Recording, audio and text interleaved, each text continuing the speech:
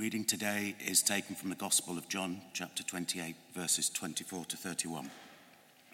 Now Thomas, also known as Didymus, one of the 12, was not with the disciples when Jesus came. So the other disciples told him, "We have seen the Lord."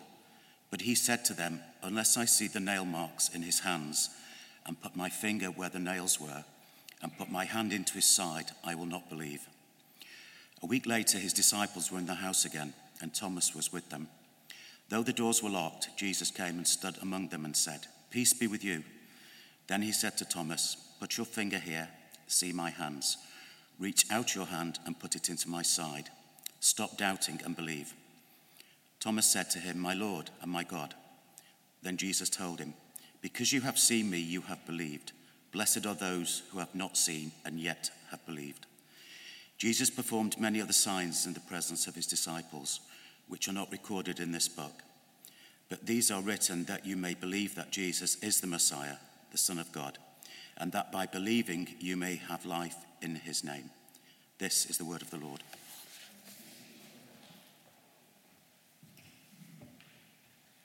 Thanks so much, Nick, and a really warm welcome to you, especially if you're new with us this morning. My name's Matt, and I'm on the clergy team at St. Michael's. It's wonderful to be with you on this Easter Sunday. Shall we pray? Lord, would you show us just how good your resurrection is today, that we would be moved to say with Thomas from the depths of our hearts, "My Lord and my God." Help me to preach your word faithfully and come and fill us with resurrection hope. Amen.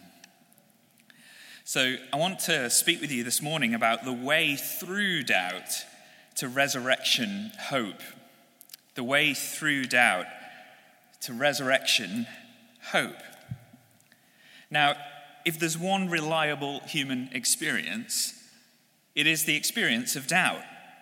We all experience doubt of various kinds and various intensities. We can experience doubt about our health and think, well, will I be well enough to see my family at the weekend? We can experience doubt about our employers and think, well, will I get that promotion next year or not? Will I have done enough? We can experience doubt in our relationships and think, well, can I really trust that person or not? It reminds me of when I first realized that I wanted to marry Nikki. And instead of just plucking up the courage to propose to her, I had doubts that she might not say yes. So one time on a Virgin train journey to go and see my family, we were together, and I decided to engage in a quite ill thought through conversation. And it went something like this. Hypothetically, and strictly hypothetically, of course, if I was to ask you to marry me, in this hypothetical, universe, what would you say? And to my relief, and after much teasing, Nikki confirmed that yes, she would hypothetically, of course, say yes. And I did propose properly, just FYI. But we all experience doubt, don't we? And of course, we can experience doubt about God. Anyone who claims to never experience doubt in their walk with God is either deluded or not being honest. I think Mark chapter 9 verse 24 says this, and it expresses the feeling of many Christians down the ages. "Lord, I believe, help me overcome my unbelief." Maybe you can connect with that. "Lord, I believe, help me overcome my unbelief." And this is no more true than when we consider Jesus' resurrection. To many, the notion that a man could literally rise from the dead invites bemused curiosity at best to outright ridicule at worst.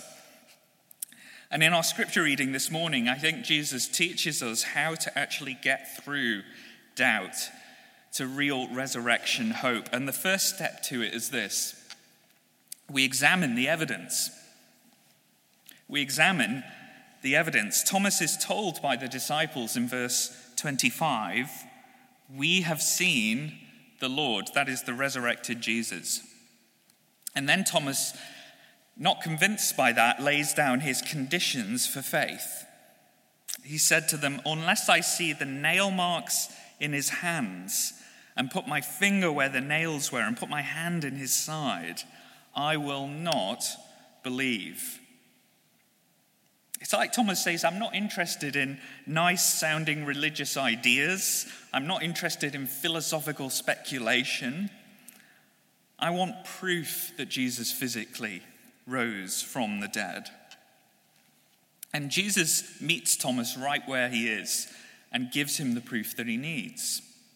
So halfway through verse 26, Jesus came and stood among them and said, "Peace be with you." Then he said to Thomas, "Put your finger here. See my hands. Reach out your hand and put it in my side." So Thomas demands this kind of tangible evidence in order to believe, and Jesus gives that evidence to him. He shows him the same hands that were pierced on the cross. And that leads Thomas to cry out what is considered to be, by many people, to be the highest point of the whole of the Gospel of John, "My Lord and my God." That's what the whole thing has been building up to. My Lord and my God. Now you might think, well, hang on a minute, Matt. Thomas got to see and to touch the resurrected Jesus' physical body, if we go with the claims of the Gospels. I haven't been able to do that. So surely the evidence we have access to is less compelling than the evidence that Thomas had access to. I don't think that's right for a number of reasons. Consider for a moment the evidence that we have. We have, firstly, the evidence of the empty tomb. That's not easily explained away. Secondly, we have the claims of Jesus' disciples that they saw him risen from the dead on many different occasions. The book of 1 Corinthians, for example, was written only 20 years after Jesus' resurrection. And in ancient document terms, that is absolutely nothing. And speaking about that, the Apostle Paul says this in chapter 15, such interesting words. He says, "He, Jesus, appeared to Cephas and then to the 12. After that, he appeared to more than 500 of the brothers and sisters at the same time." And here's the critical bit, I think. And then he says, "Most of whom are still living, though some have fallen asleep or some have died." Now, this is absolutely extraordinary. Paul is saying to his readers, if you want to investigate the resurrection, you can track down and speak to over 500 witnesses, most of whom are still alive, and all of whom are saying, normal people saying, "We saw and met the resurrected Jesus." That is high quality historical evidence. But thirdly, we have the evidence of transformed disciples. These are disciples that go from hiding away in fear to being, without exception, brutally killed for their confession that Jesus rose from the dead.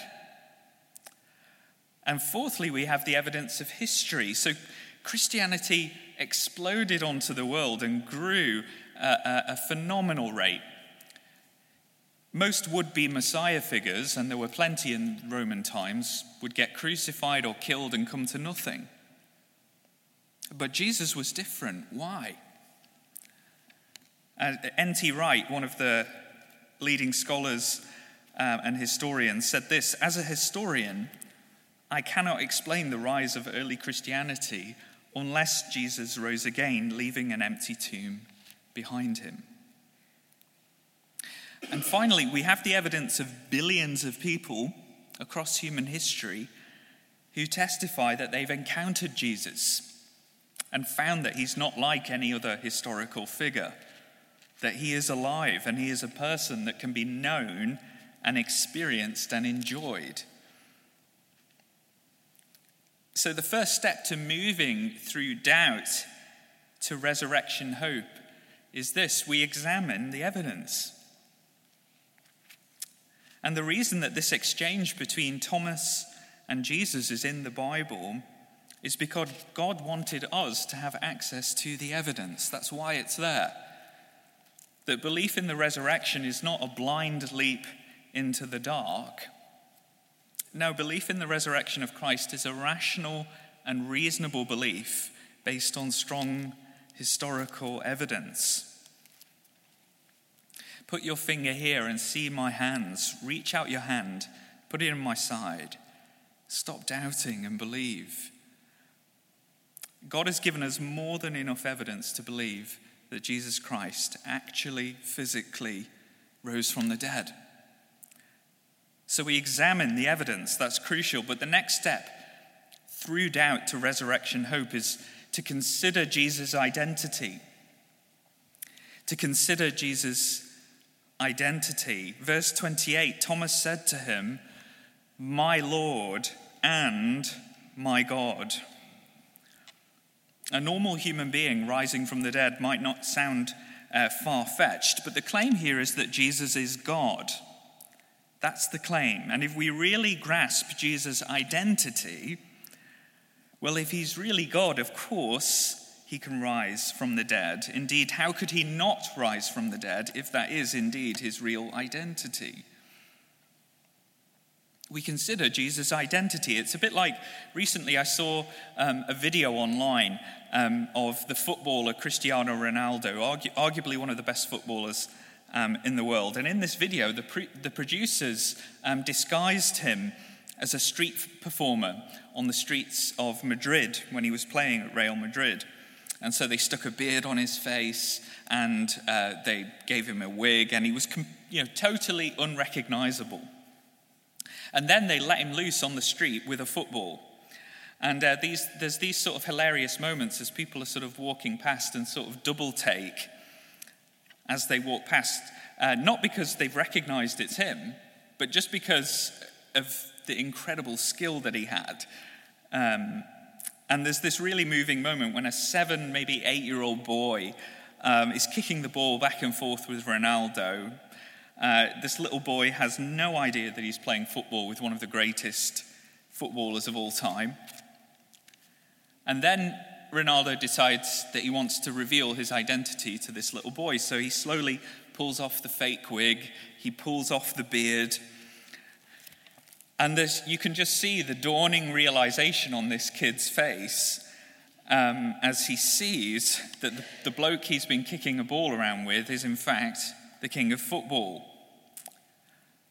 And it's a bit like that in this reading. Thomas has this kind of powerful light bulb moment when the resurrection enables him to see Jesus for who he is. The disguise comes off. And he sees Jesus' identity and he cries out, "My Lord and my God." For those of you who were there at the Good Friday reflection, it was so powerful. And Jonathan said this phrase, "Jesus isn't useful, he's beautiful." It's a similar thing. Jesus isn't useful, he's beautiful. We reach that place of submission to him because of who he is. So the second step through doubt to resurrection hope is to consider Jesus' identity. The early Christians were not stupid. They knew, as we do, that dead people do not come back to life. This is not wishful thinking. No, what Christianity claims is that only one person, one out of the billions upon billions upon billions of people who've ever lived, only one rose from the dead. And the reason he rose from the dead is because he is God. We consider Jesus' identity. And as we see who Jesus is, I want to submit to you, we can watch our doubts retreat into the shadows. So we examine the evidence, we consider Jesus' identity, and finally, we doubt our doubts and we believe our beliefs. We doubt our doubts and we believe our beliefs. So halfway through verse 27, Jesus says to Thomas, "Stop doubting and believe." Or alternatively, Stop being a doubter and show yourself a believer is another way it could be translated. Even with all of the evidence Thomas has been given, Jesus says, I need you to make a fresh decision to put your trust in me. Because when you think about it, staying on the fence forever is not a sustainable position, is it? If you're waiting for a tube train to arrive, but don't actually step forward and get onto the train will set off without you and you'll stay on the platform indefinitely. With all of the evidence Jesus has given to us, he calls us to put a clear and decisive trust in him this morning. Stop doubting and believe, says Jesus. Not, I imagine, with a kind of scolding or harsh tone, but with love and kindness. Stop doubting and believe. We doubt our doubts and we believe our belief. Because doubt is not as reasonable as it sometimes makes itself out to be, is it? You can subject your doubts to the evidence. You can subject your doubts to Jesus' identity. And see if your doubts, when you've considered those things, don't shrink to a more manageable size. Church tradition has it that because of this encounter with Jesus, Thomas took the gospel as far as east as India and laid down his life for Christ there. That's quite an astonishing transformation, isn't it? What made the difference? What changed him? It was the resurrection. It was clearly a real, verifiable, life-changing experience that he had that empowered Thomas to lay down his doubts, to believe his beliefs, and to step forward into everything that God was calling him to do. And it's the same for you and for me. In the resurrection of Jesus, God is saying, it's time to doubt your doubts and to believe your beliefs. Jesus really did rise from the dead. Jesus is utterly worthy of your trust. And it's like in Jesus, God says to each and every person here, hope is here. That hope is here. True Christianity is unashamedly and unabashedly optimistic. If the greatest moment of humiliation and agonizing pain, the crucifixion of Jesus, couldn't keep him down, but that God raised him from the dead, then of course, how could we ever allow ourselves to believe that any situation is beyond hope?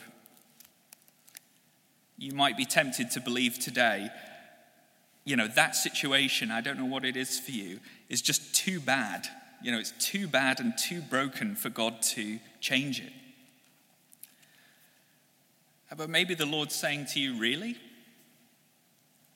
You might not be able to change it, but I can.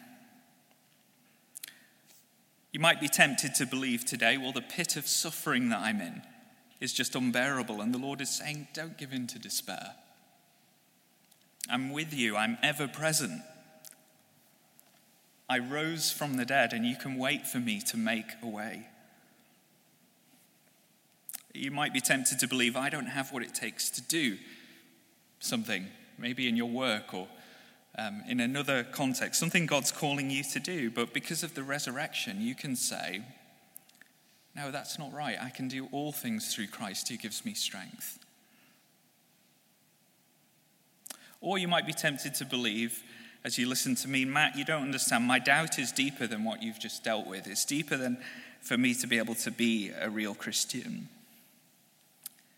Maybe God's saying to you to consider the evidence. Don't walk away.